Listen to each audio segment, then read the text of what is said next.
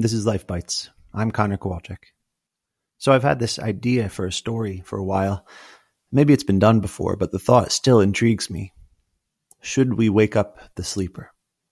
The conceit for the story would be there's this group of people someplace, maybe in a bunker, somewhere that's isolated, and one of them would be sleeping. And somehow the group finds out that there's some sort of cataclysmic event coming. Perhaps there's a missile on its way or a nuclear meltdown, something like that. Whatever it is, they know they're not going to make it. And the conflict of the story would be, should we wake up the person who's sleeping so that they can know what's going to happen, or should we just leave them in peace? The thought's always intrigued me because it makes us ask the question, what would we really want in that situation?